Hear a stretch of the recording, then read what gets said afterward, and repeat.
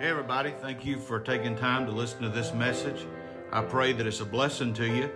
And I want to remind you today, no matter what's going on in your life or around the world, the Lord Jesus loves you. God has got everything under control. And cheer up, friend, Jesus is soon coming. May the Lord Jesus bless you and keep you. God bless you. Romans chapter number 8.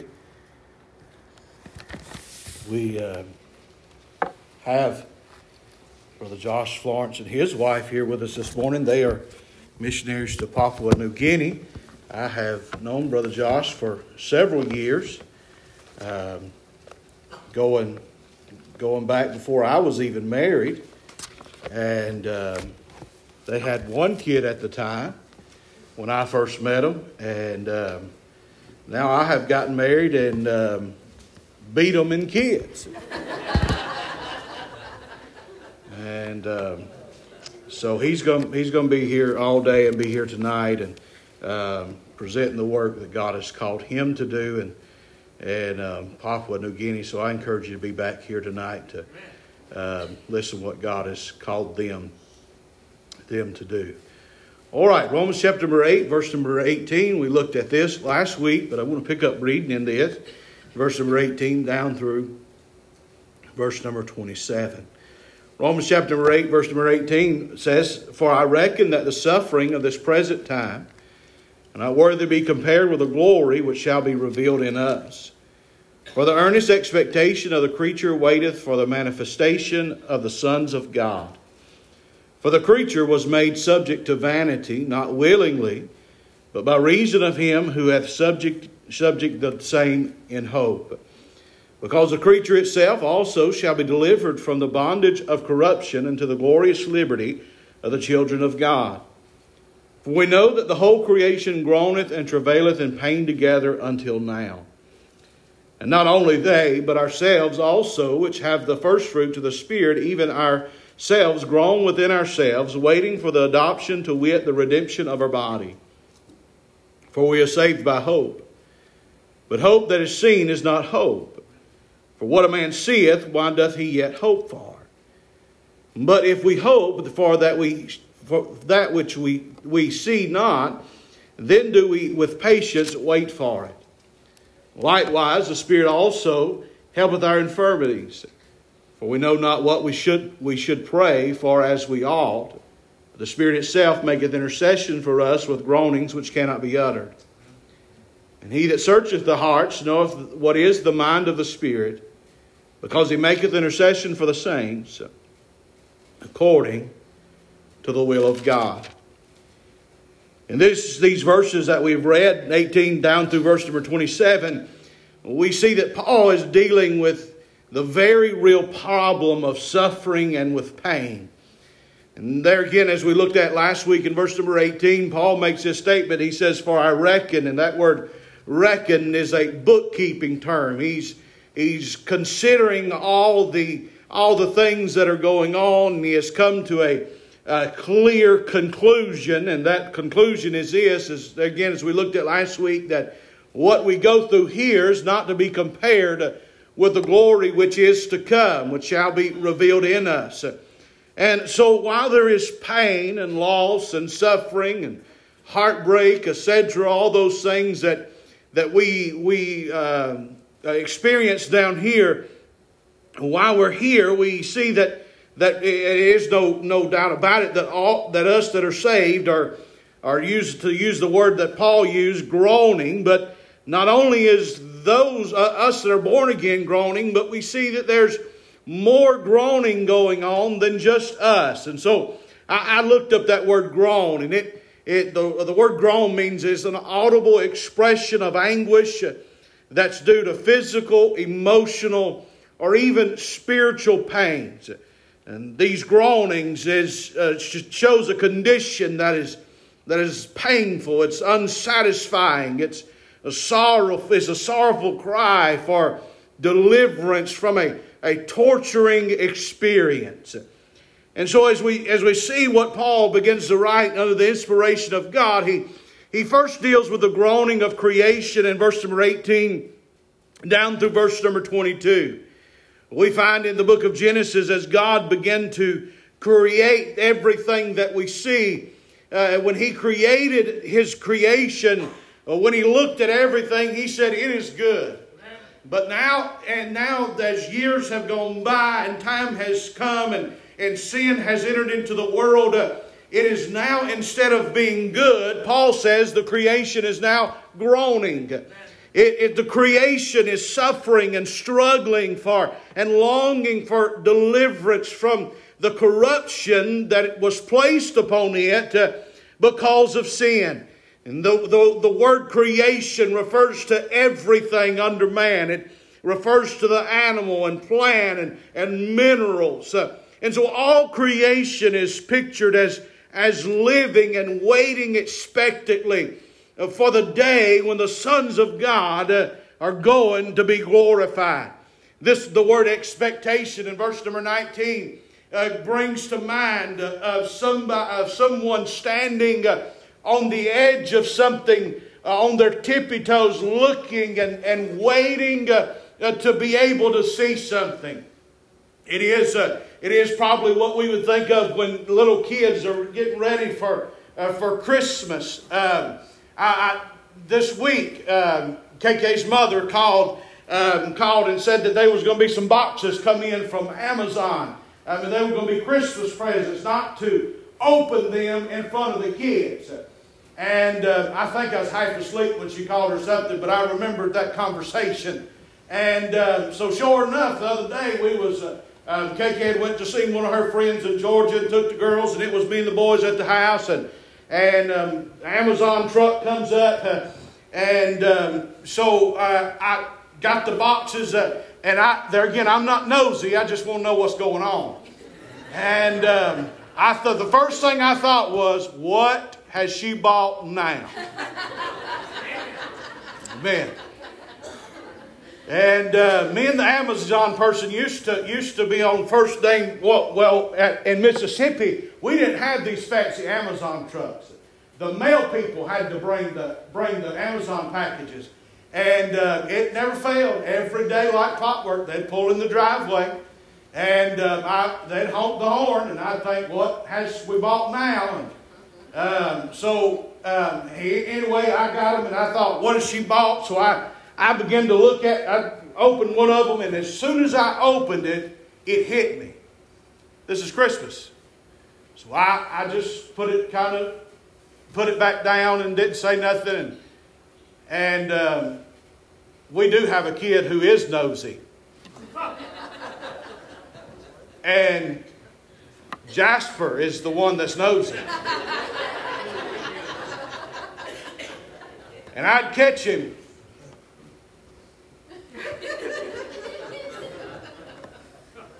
So I knew that I'd better move it, so I took it and I put it on my dresser and in our room. And Jasper was getting dressed for church today, and Jasper said, "Dad, is that Christmas presents?"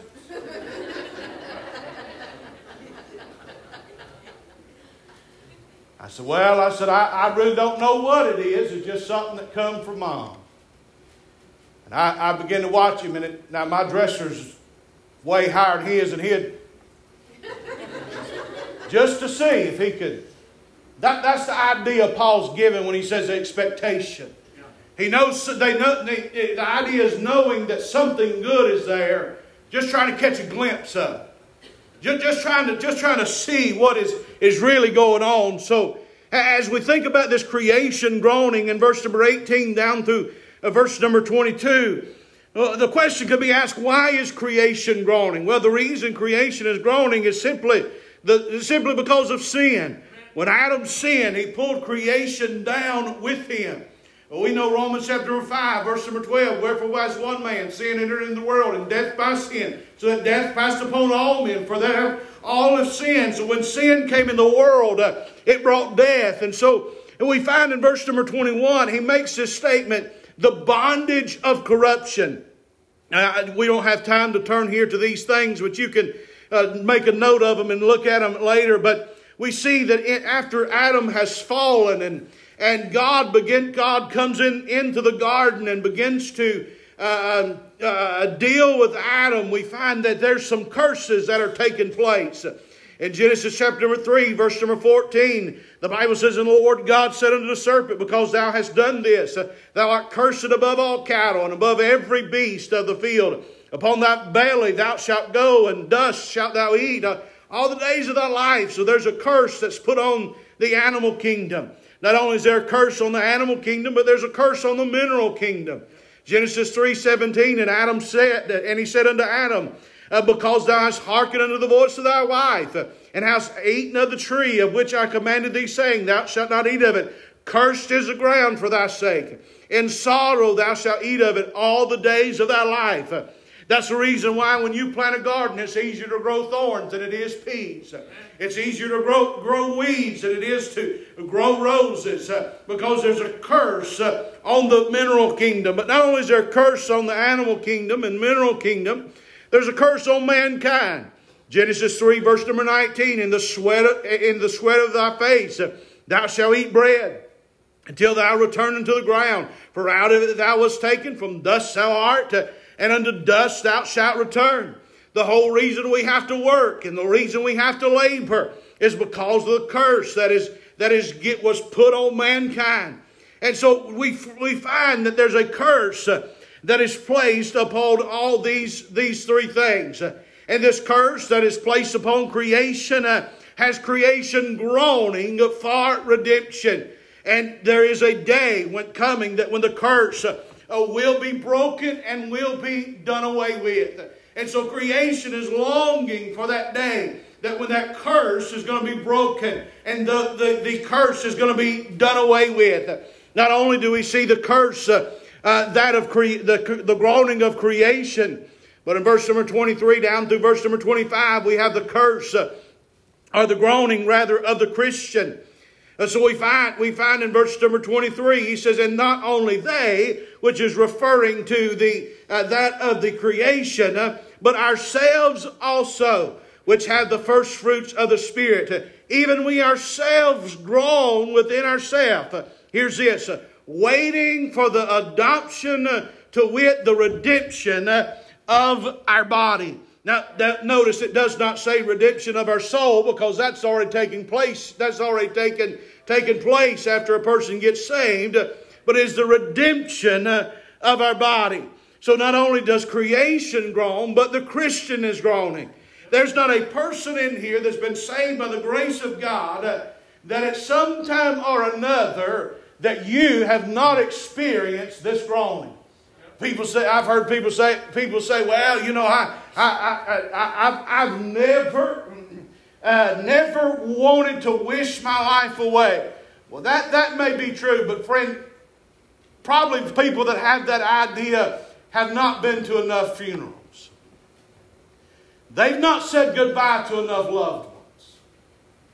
Remember one time I made the statement to another person, and we was at a funeral, and I made a statement, I said, "Boy, I just can't wait to heaven."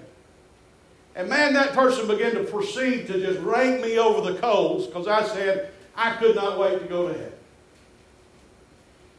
And listen, if you're one of these that every day you wake up, the birds just singing, and everything's wonderful, and everything's great, every day's payday, every day's Friday, and you just sing zippity-doo-dah day every day that you wake up, and you're like Cinderella, and the birds follow you around and sing to you, glory to God. But us in the real world, there's sometimes that we look at what's going on and we think, "Lord, will you just come get us? Can you just come on and get us and take us out of here?" And I know there's much work to be done. I know that there's still souls that need to be saved. I know there's people who still need to be reached. I understand that, and we ought to be busy about doing that. But there's not a person that's right with God that's not longing to be where God is. So this not only is the creation groaning, but the Christian is groaning. Many times we groan because of separation, whether it be whether that separation comes by sickness or comes by a tragedy. But there again, it is all a direct result because of sin. Not only does a Christian groan because of separation, but the Christian also groans because of their own sin. And there again, notice the phrase in verse number 23, the first fruits of the Spirit. This is referring to the indwelling ministry of the Spirit of God that takes place when a person gets born again. The Spirit of God moves inside of them and takes up residence in their heart. And what is the Spirit of God's job? It's the job of sanctification. What is sanctification? To make us less like ourselves and more like Christ. When a person gets saved, they begin to see sin as God sees sin. I remember when I was working with the youth at our home church, we had a young lady. She lived a pretty rough life and come from a real rough home life.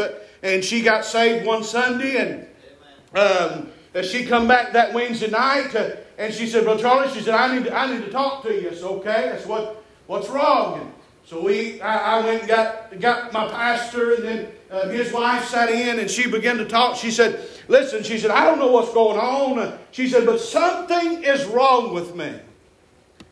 And I thought, oh boy. She said, "I went to do something that I've always done this week." And she said, when I did, she said, "I had this most horrible feeling that I've ever had."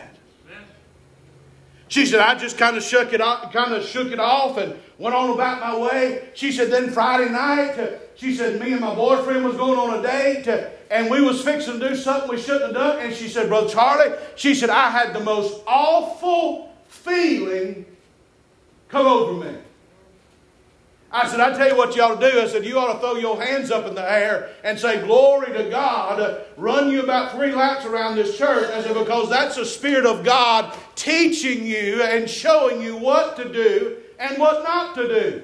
And listen, that's the job of the Spirit of God, is to help us see sin as God sees sin. God hates sin. God wants us to remove ourselves from sin. And so when the Spirit of God comes in the believer, the Spirit of God begins to show the believer the damage that sin does, the reality of sin. And so that believer wants to be set free from sin, but because we're still trapped in this mortal body, we are still battling with sin. Oh, but there's going to come a day when this body is redeemed, this body is done away with, and then we'll have not only a perfect soul, but we'll have a perfect body, and there'll be no more groaning because of sin. There'll be no more longing to get away from sin, because that will be done away with, that redemption of our body.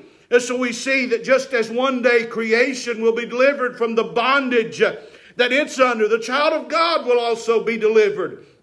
Now in these verses, there's a word here that if you're not careful, some people use it to trip you up. And it is the word hope. Now just like I said last week, the Bible word reckon is not our southern term reckon. And nor is the Bible word hope our word for hope. When we use hope, we're thinking wishful thinking. We're wishful thinking, wishful wanting.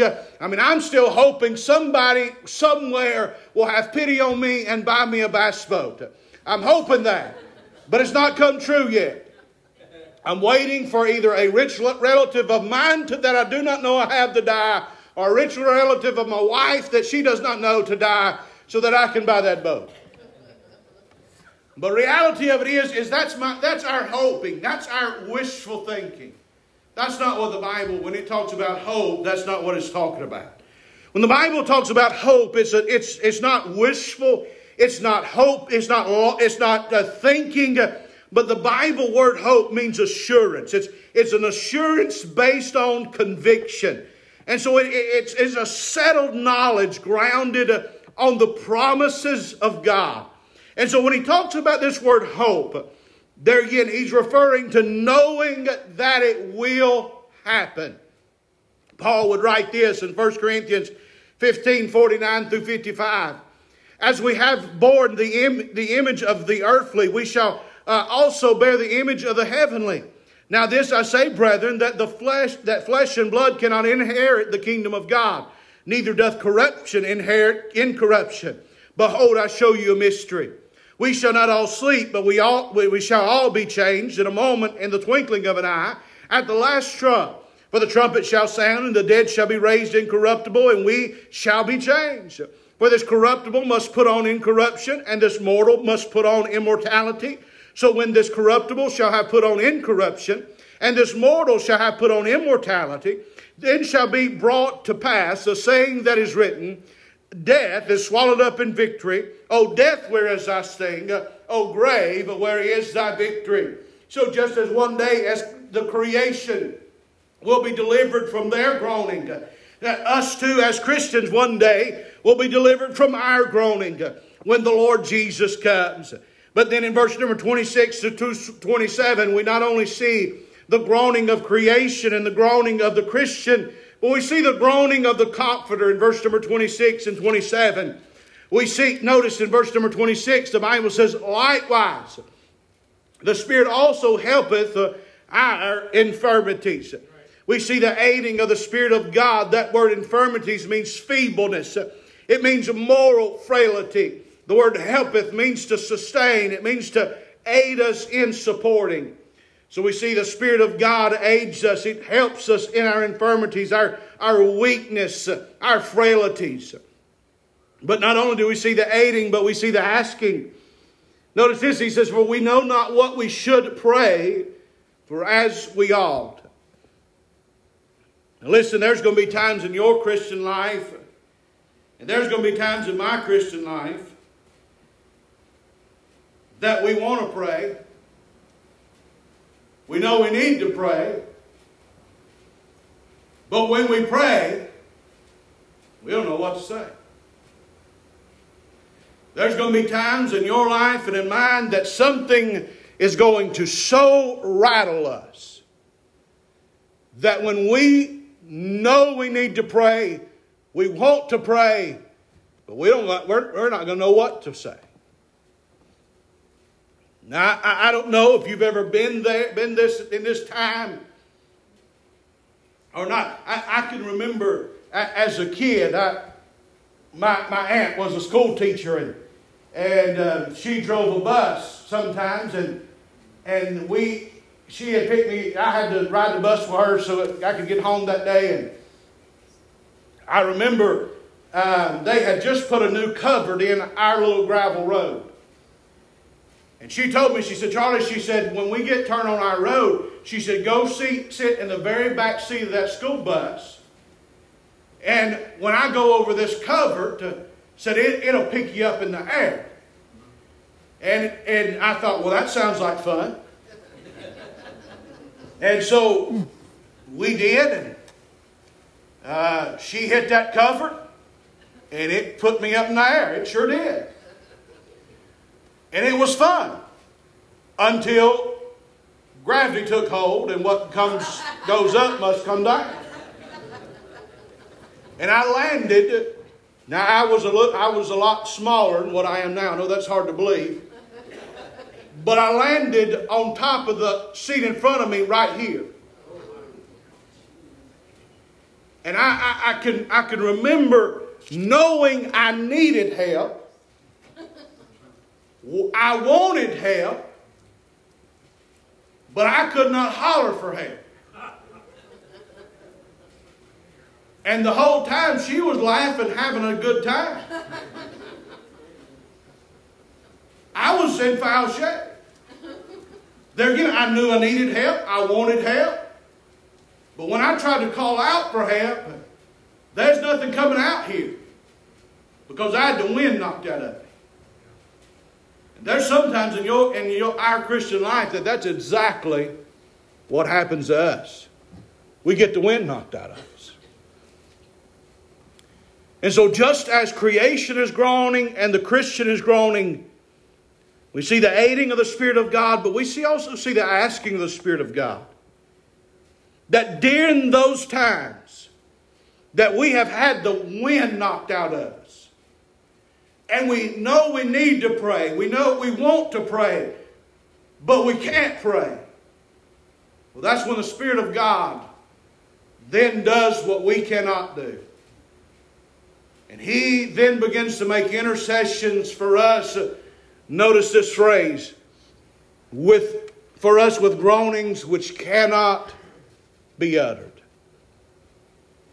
I tried to I looked at all types of different commentaries and different preachers that dealt with this verse.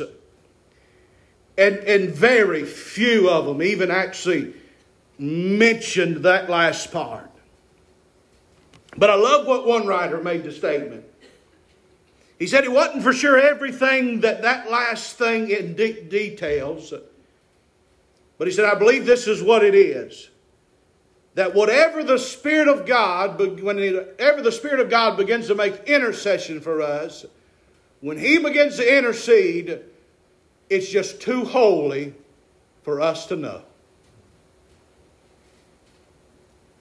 So we find that it's too deep, it's too personal, it's too holy to be put into words. We see the aiding, we see the asking, but we see the according. Verse number 27, and he that searcheth the hearts. And we know that it is God that searcheth the hearts. And he that searcheth the hearts knoweth what is the mind of the Spirit, because He maketh intercession for the saints according to the will of God. There's been a few times that I've prayed, I've prayed outside the will of God. But there'll never be a time that you and I have had the wind knocked out of us and the Spirit of God begins to intercede for us, that He intercedes outside the will of God. Amen. It'll be directly in line with God's will for us. So we see in these verses, not only do we see the creation groaning and the Christian groaning and the Comforter groaning. They're all are groaning for the bondage that we're under at this moment to be broken. However, as we see this bondage that creation is under, and the spirit of the child of God is under, and the groaning of the Spirit of God, we need not faint in these days and in these hours.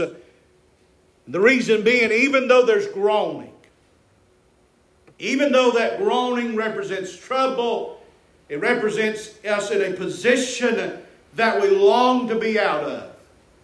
Even in that middle of that groaning, we have to remember this one thing, that God is working and God has a plan. That's what Romans 8:28 and 29 is. It's God's working and God's plan. And notice what God's working is. And we know that all things work together for good to them that love God, to them who are called according to His purpose. Now, I think I've said this here before. I'm a diabetic. And I had a man tell me one time, he said, "Son, if it tastes good, spit it out, because it ain't good for you." I don't like just cocoa powder by itself. One time, one of our kids, we had some of that. And they kept saying, I want it. KK said, "No, you don't want that stuff." "I want it. She said, "You don't want just that?" "I want it." So finally, I said, "Give him a spoonful of it." You say, "That's abusive." That's tough love. It's been a few years and now one of them's asked for another spoonful.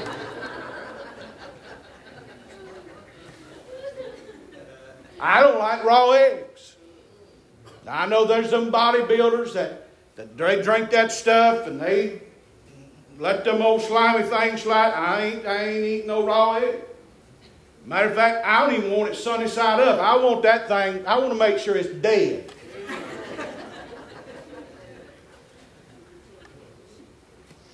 I don't like just raw flour. I ain't never went to a cabinet and said, boy, that flour looks appetizing.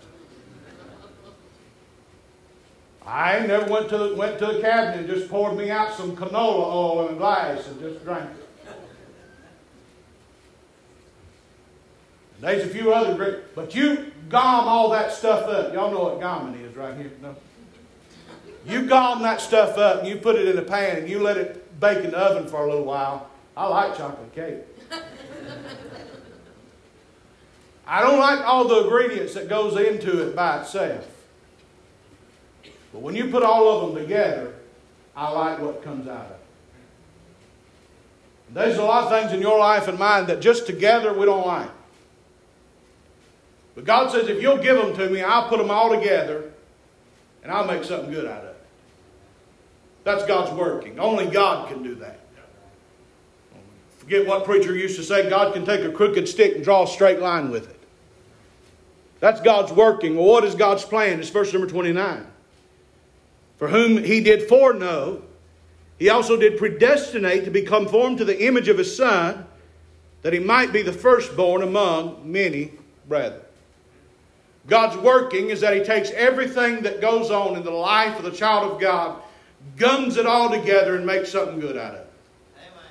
God's plan is that all that stuff that happens to the Christian, he puts it all together, and his plan is that all those things that happen is to make that Christian less like himself and more like Christ. I think I've told this story. You know, a preacher only has 5 or 6 stories. They just tell them over and over again. But I can remember I was in a play one time and we was doing the little drummer boy. It was at Christmas time. And I had to be a shepherd, and they had, your parents were supposed to make you a costume, and I don't know if Walmart still does this, and maybe. But I remember one day, Mama picked me up from school. She said, we got to go get stuff to make your costume. So we went to Walmart, and we went to the back to the fabrics place. And she had measured out how many yards of fabric she needed, and she picked it out, and they cut this big roll and rolled it up and paid for it. We went to the house, and she opened this other thing up. And all it was just a little paper envelope. It had some stuff stuck down in there, and she pulled out this real thin cardboard looking something. And she laid it out on that piece of fabric. And I thought to myself, what in the world is she going to do with that? And she began to cut off everything that did not look like that thin piece of cardboard. And you know when she got done, you know what it was? It was a vest. And I thought, how in the world did she do that? But that thin piece of cardboard was what? Pattern. And she followed that pattern, and she cut off everything that did not look like that pattern. And that's exactly what troubles and trials, that's exactly what God does with them in the life of the believer. You know, a lot of times when you and I go through heartache, suffering, and we go through stuff that makes us groan, a lot of times it's not to punish us, but it's to make us more like Christ. That's God bringing out the scissors and beginning to cut off everything that does not look like Christ. God's plan is that all things work together for good. That's God's working. God's plan is that we be conformed to the image of His Son. And so God's twofold plan is this. It's for our good, but it's also for His glory. Song leader, musician, come. There's going to be times when groaning takes place. At this very moment, we realize that all of creation is groaning. I believe as the time comes closer to the Lord's return, it'll just get worse. We see that the Christian is groaning. And there again, I believe as the closer it gets to the Lord's return, the worse it will get. But we do have a hope in this groaning, and the hope is that, first of all, we're not left alone in it. We've got the Spirit of God that makes intercession for us. And then secondly, the hope is that of one day it'll all be over, and we will be with Christ. And so this morning, I don't know what trouble, what situation, what may be going on in your heart and your life. And it may be something that nobody knows but you and God. But aren't you glad that we have the Spirit of God, that when we know we ought to pray, we know we need to pray, but we don't know what to say, that He can search the heart and intercede for us. Today I want to ask you, do you know Jesus? Do you know Him as your Lord and your Savior? Life is hard enough as a Christian. Much. Dear friend, the most important question that you can answer today is this. Do you know Jesus Christ as your personal Lord and Savior? I hope that the answer to that is yes. But if you don't know, would you reach out to me? I would love to talk with you and pray with you and show you in the Scripture how you can know Jesus Christ as your personal Savior. My email is preachercharliemc@yahoo.com.